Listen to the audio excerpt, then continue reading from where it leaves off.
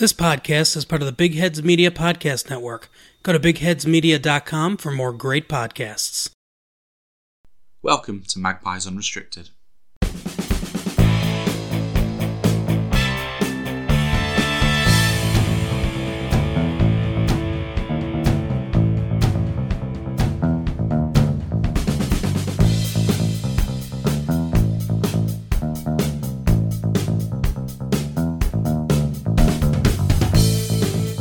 Hello ladies and gents, and welcome to Magpies Unrestricted, where we'll be talking all things Newcastle United.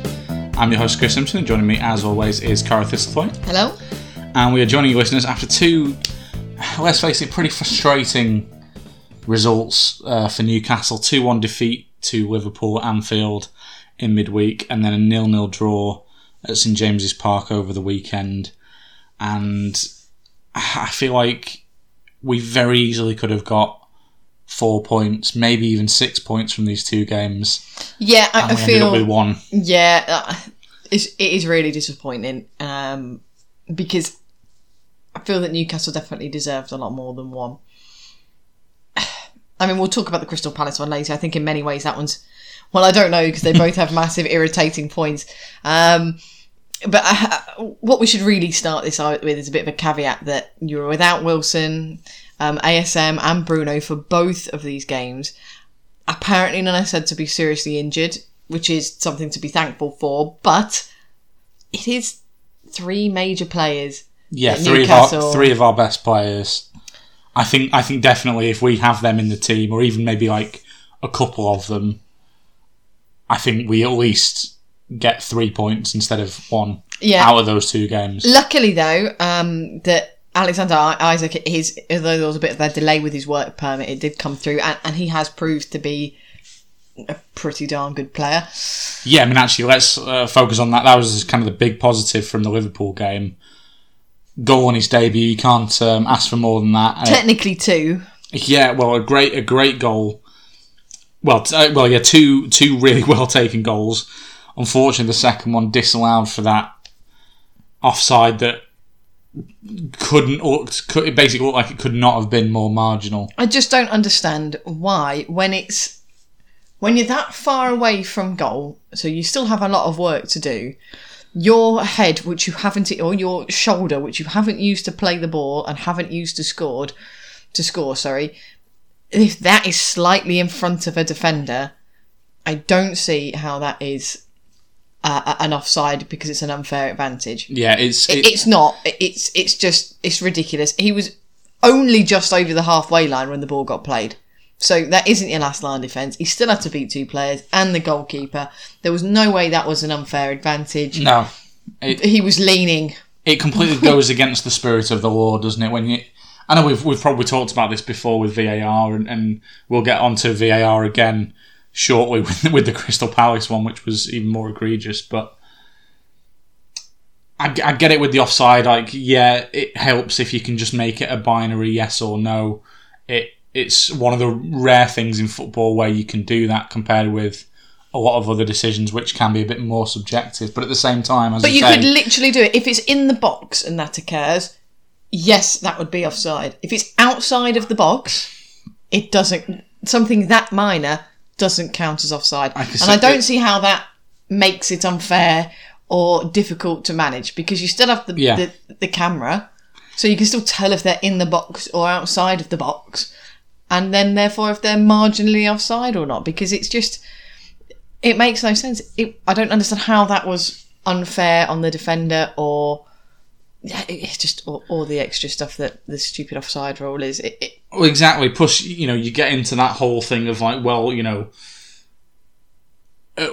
like, do you have, can the technology actually do it in terms of like, if you can't try to be that precise with it, then it's like, do they have the frames to look at exactly when the ball leaves the foot of the guy who's passing it?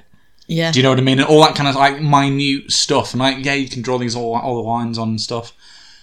I mean, this doesn't solve everything, because as I say, of what we just talked about, but I kind of, and I get it, because you can score with your head or you can score with your chest or whatever, but I kind of feel like it should be measured from the feet. I feel like you shouldn't be punished because you're leaning forwards, as you said. Yeah, when your feet are onside.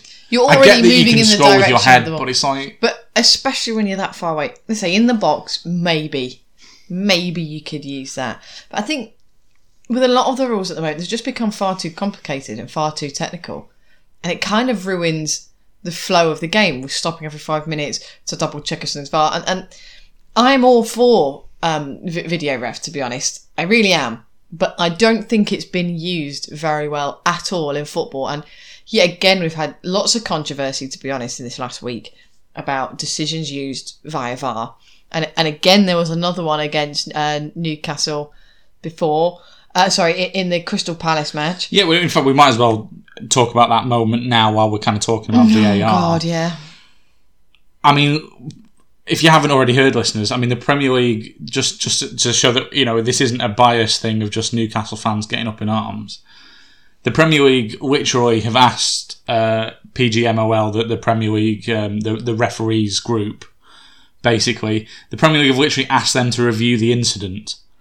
And also, I mean, several actually from Saturday, ours being one of several actually pretty egregious decisions. Exactly, and in that it's just Joe Willock was quite clearly shoved into the goalkeeper. Yeah. How is that him fouling it? So It's like they must have a largish clip of what happened. It can't just be that one instance. So you can see the body of a Newcastle player going into the body of the goalkeeper. Right? Fair enough, that would be a foul. But surely you have to look at the context. Unless he's absolutely bull charging into a goalkeeper, it seems a little bit out of the ordinary in the middle of a scramble after a set piece. That's clearly a free kick and probably a card. But he was pushed into another player. You would look at those couple of seconds before. How did it happen? How did it get there? Rather than a player walked into somebody. If it was fouled in and then fouled in somebody else, then you go for the original foul, which is what happens all the time in open play. Just because it's a goalkeeper doesn't give them preferential treatment. Yeah, he could have been hurt, but so could Willock. And to be honest, it was Crystal Palace's own team that pushed them into their own goalkeeper. So it just baffles. Yeah, it's hard to take because it's frustrating now that we've played really well for the most part for our first. We're 6 games into the season now. We've played pretty well in most of them, and we've only actually won one of them, which was actually back on the opening day, the 2-0 over Nottingham Forest. I'd still take a win. Obviously, on the flip side, we've also only lost the once, so we're not doing too badly either. But it's a hard one to take. But these poor decisions in VAR obviously already undermine the confidence in it, which is quite low and has been for a while. I thought it was kind of doing better the latter half of last season.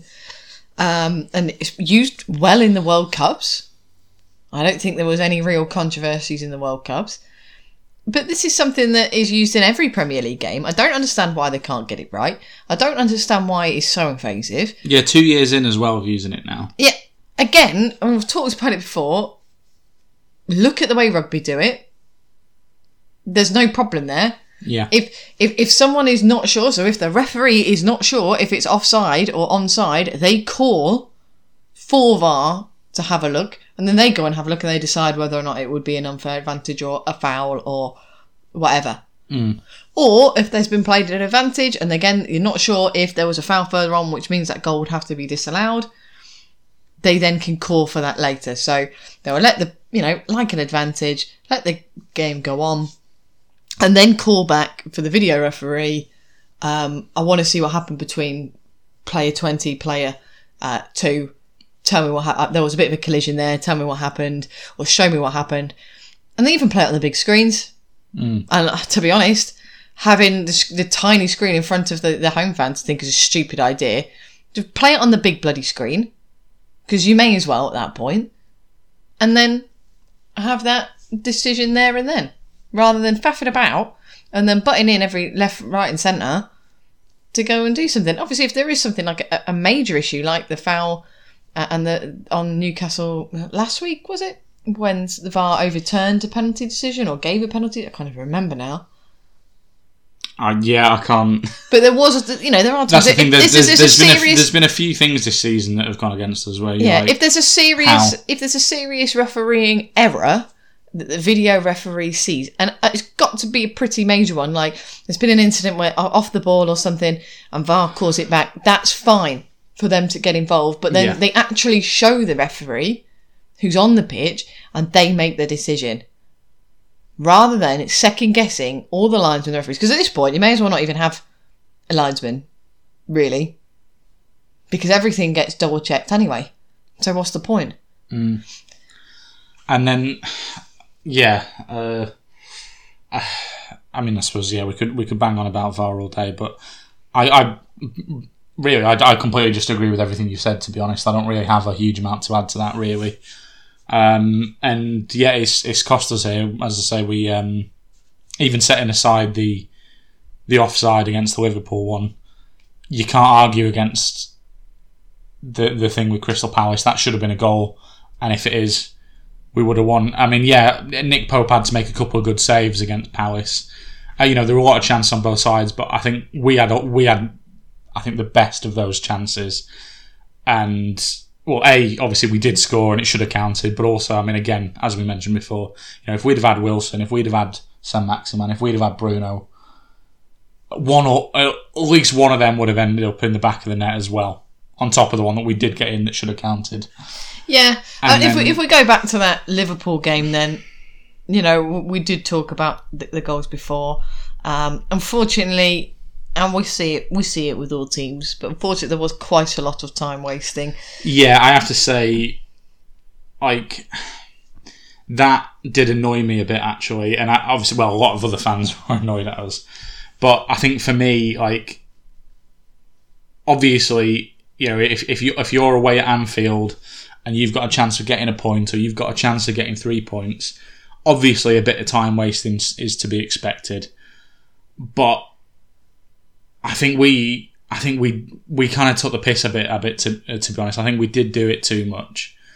Loath as I am to actually agree with Liverpool fans who were very vociferous in their displeasure about our tactics, but just from even just sort of setting all that aside, just from literally just a sort of tactical perspective, I think if you're going to try and time waste because we were trying to do it for quite a long time. It wasn't just like injury time.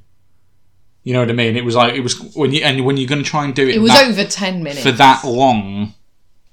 I think you are really asking for trouble, and I think you're inviting pressure, you're inviting anger, and you're inviting the referee to add a load more on because obviously their goal is so annoying, but that we weren't able to hang on. But 97th minute, of course, he only added 95 on, but. Of course, that's a minimum that they add on. Yeah. They are free to add more on top of that if they wish. And I think we invited some of the problems ourselves, and I just think from a tactical point of view, because I think we'd played well. We fully deserved at least a point. Yeah. We'd played well. Liverpool were there to be got at to an extent, as we'd shown. With Isak sticking the ball in the back of the net twice, even if one of them didn't count.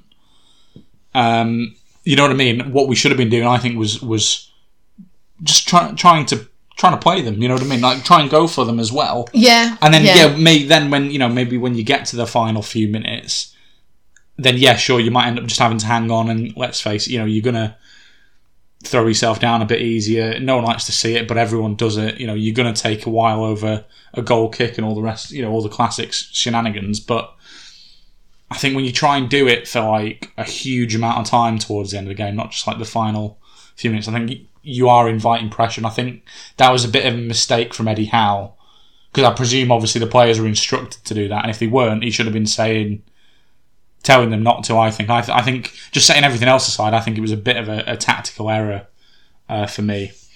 But obviously, it's still, just as I say, it's just sort of sickening to get to that sort of 97th minute and then have the point, sort of snatched away from you like that. Obviously, I say Liverpool fans will say it's karma for the time wasting, but I think we were deserving of the point just on terms of how we'd played, even though I think we didn't then capitalise on it towards the end. So yeah, as I say, two frustrating results. One thing I'd say we can say is that we're 6 games in. We have only lost once, which was at Anfield, and was quite unlucky. And we've played pretty well pretty much across all of the games. I think the only one where we were probably lucky to actually get away with it was the Brighton game, actually. And Brighton are a very good team this season. Yeah, they've done excellent this season. And again, you had lots of chances against Crystal Palace. And considering we were you still didn't making them, you know. Yeah, considering you didn't have your main individuals that we had last season, loads and loads of chances. Unlucky. To be honest, that game was a game for the goalkeepers because both goalkeepers played excellent in that match. And I think if you are a goalkeeper or, you know, in a youth team or even in a school team, I think that was a really inspiring match for you know, up and coming goalkeepers because it was a huge display by both, which kind of nicely segues into the news. Nick Pope was excellent. Dubravka's been good. We've not seen him for a while. He's gone to Man United on loan, probably never to be seen again. Yeah, so obviously there was no Newcastle activity in the final few days of the transfer window. I mean, I don't think we were expecting too much on that front. So the only thing really notable that happened was actually an exit, which, as you said, he had Dubravka to Man United. They paid a $2 million loan fee, and they've got the option of making it permanent for a further $6 million, which actually they will be obliged to do if he makes enough appearances. We'll see how many he makes. I could see him playing in the Europa League this season. And obviously, the whole point obviously is to maybe put a little bit of pressure on David De Gea, but it would take a lot of cojones, shall we say, for Erik ten Hag to drop him in something like the Premier League. It's easy to do in the Europa League or the League Cup or even the FA Cup. But we'll see if he does it in the league. I mean, obviously, on the one hand, I wish Dubravka well. I think he was a really, really good buy for us. He saw us through some pretty rough times in the Steve Bruce era. He was one of our best performers.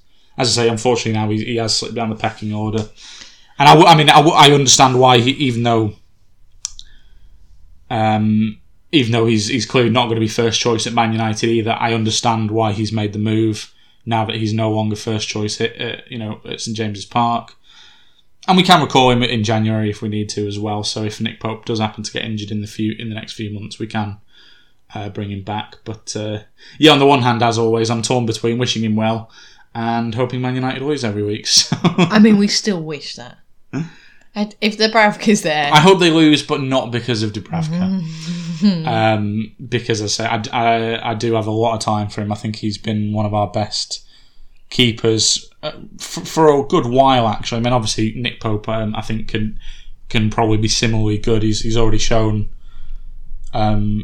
this season, I think, why he was bought. He has played very well, but yeah, a little sad to see him go. But on the plus side, if they do make it permanent, I mean, it's obviously £8 million isn't a huge amount, but a little bit of money incoming because, as we're about to talk about now, although we have been clearing out a lot of people over the summer, not much coming in. So obviously that net spend is staying nice and high, which eventually we are going to have to get that down a bit to keep in line with FFP. But we thought we'd just do a very quick. It just makes me laugh, the amount of teams that are being questioned by FFP, because I know that obviously Newcastle will be eventually if they keep going, because obviously you're under such a spotlight at the moment because of Newcastle's owners. But Leicester are also in it at the moment, but Man City can continue to do whatever they goddamn want. Yeah. Again, for the 4th, 5th season running now? It's fine. Yeah, it's fine. Yeah. Also, Barcelona.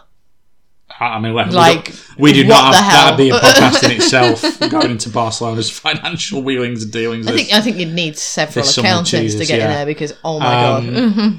But yes, it does grate a bit. Not that I want us to abuse FFP, it's more just that City kind of got away with it for years, and then at best Chelsea as well, to a degree. A slap on the wrist, you know what I mean? Yeah.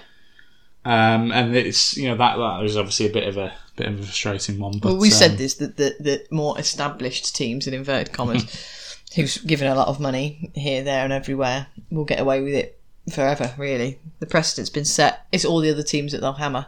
Oh yeah, there's zero chance we'll ever get... Again, just to be really clear, listeners, I don't want to see us abuse FFP. I want us to do things by the books. But 1,000,000%, if we step a toe out of line... And I'm not even saying I can necessarily blame them because of our ownership and stuff. It's more, again, it's the frustration is that they don't do it to teams like City and PSG. But they will absolutely throw the book at us if we step even a toe out of line when it comes to finances or anything else. So, well, you spent 117 million for Isaac, Butman, Taggart, and Pope. Target, not Taggart, whatever.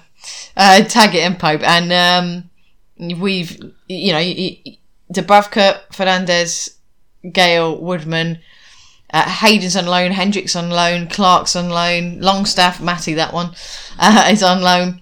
You still made like 2 million income, potentially 8 if Dubravka goes to United permanently. It's not a bad transfer window, to be fair. No, I mean, that's the thing. As I say, in the future, what we're going to need to do is hopefully try and make a bit of money off the outgoings. But obviously, at the moment, we're kind of just trying to clear a lot of deadwood. Fernandes actually was decent, but like Gale, even though they're only on loan, but Hayden, Clark, Hendrick, etc. A lot of them, they needed clearing out. They needed getting off the books and getting off the wage bill when they're not really going to play much of a role for us, going forward. But yeah, obviously in the future, what we don't want to end up in is a situation like Man United where, because obviously the thing is Man United can sort of afford to do this because they basically have unlimited resources, but not from their ownership. They actually have it from a legitimate source, i.e. their income and their sponsorship deals and all the rest of it. So they can sort of afford to do it, but they're in that position where they spend a stupid amount of money on transfers and they get almost none back in terms of sales because their recruitment has been so poor for so long. Obviously for us, we're still trying to get rid of kind of the Ashley players, certainly the ones who weren't like Callum Wilson and Sam Maximan, and the ones who actually are worth keeping around. So obviously it's going to be a slightly longer process, but eventually we're going to need to have a bit more balanced thing where we're not, even if the outlay is over 100 million, you may be making 50 plus back in terms of sales, so it's not quite as bad, you know what I mean? But again, that's going to be a bit of a longer process while we start getting the squad in shape. Whinging about transfer news and when there hasn't been any for a good number of years. No, I'm just thought, it'd be good to just look back on the window as a whole. And as I say, I'm not really complaining because we've sorted the defence out. We got 4. We addressed every player that came in. Addressed, well, apart from Pope, I suppose, because we did have Dubravka, but the other 3 all targeted key areas where we needed improvement. We've now basically got a more or less almost completely sorted defence. We got a new striker in, which we were crying out for. So the only thing maybe would have been nice would have been a midfielder, but again, I'm not going to take the piss. We spent 117 million. Not only that, but you had Bruno at the end of last season, so... And obviously with Joe Winton's conversion and... Once Jonjo Shelvey comes back from injury, he's another player who can be in there as well. So no real complaints overall. I think a pretty solid window. But yeah, just worth looking back on it now that it's finally slammed shut. It's never allowed to just close. It has to slam shut. It has to be dramatic, like Jim White and his yellow tie on Sky Sports News. Anyway, moving on. We are away at West Ham next weekend. Bit of an interesting one. It should be one you come away with something. It really hopefully should. I mean, first of all, fingers crossed we have at least 1 or 2 of Wilson, Sam Maximan and Bruno. Chances are we're probably not going to have all 3 back. Obviously at the time of recording, listeners, we don't know if any of them will be back. Hopefully, if none of them are serious, hopefully at least 1 or 2 of them might be fit enough to at least get on the bench, if not get back in the starting lineup, because we do need them obviously back in the side if we're going to start piling some actual wins on the board rather than just draws. But as you say, we do have a chance here. West Ham, they've not had a great start to the season, have they? No. I mean, 4 defeats in the first 6. Bit a bit unlucky though. So against Chelsea this weekend. I mean, yeah, again, VAR robbed them of a draw there. So yeah, bit of sympathy with that one. But overall, yeah, not a vintage start. And they've got European football to balance as well. So, but both teams are going to be really, really keen to get some points on the board in this match. They're both going to see it as an opportunity to get something. I mean, I can see it being a draw, but it does depend on who comes back for Newcastle. If you do have Wilson and ASM, I'm not trying to undermine Bruno and say he's not good. He obviously is, but Wilson and ASM are where you get most of the creativity, and I can see. Well, I suppose Bruno's passing as well, but any one of those is going to be important. And if you get 2 of them back, hopefully that'll really make the ball flow a lot better towards the forwards. And with the experience of those players as well, getting some of those chances actually converted into a point. Yeah. But yeah, I mean, you've actually got good stats against West Ham. Yeah, our recent record at the London Stadiums is pretty encouraging, actually. In our last 3 visits, we're unbeaten there, and 2 of them are wins. So that's pretty positive, actually. So I said, fingers crossed. I mean, again, a point away at West Ham is nothing to be sniffed at. But you don't Obviously, want a point. I said we're 6 games in now. We've not won since the opening day. 3 points would be amazing, especially maybe, as I say, if West Ham are a bit distracted because they've got Europa Conference League kicking in on Thursday as well. So, they'll have that kind of distraction in terms of affecting their preparation for the match and possibly the fitness of some of their players as well. So, yeah, fingers crossed we can really take advantage of that. With us not having European football this season, and obviously because of the World Cup, the teams that are in Europe are having to cram all these games in by mid-November. Which is insane. Hopefully against teams like West Ham and some of the other larger teams, the big 6, as it were, hopefully, teams like us and we can start taking advantage while they're having to kind of split their resources and their time. And as I said, what's going to be quite a difficult schedule, between now and the World Cup. I can see this really being problematic for teams like Aston Villa, West Ham, or it would be Leicester if we were doing anything.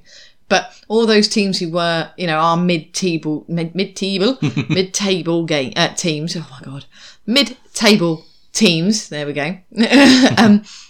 Who don't necessarily have enough resources to have such a good second squad. This balancing act is really going to narrow the field and make it difficult between bottom and middle of the table, apart from those who are clearly going to get relegated. At least Leicester.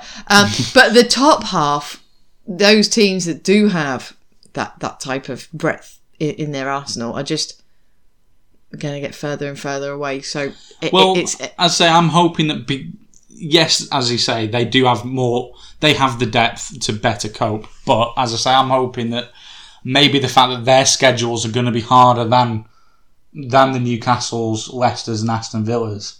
Hopefully, I wouldn't put Leicester in that. No, but you're not. I just mean that you're not in Europe.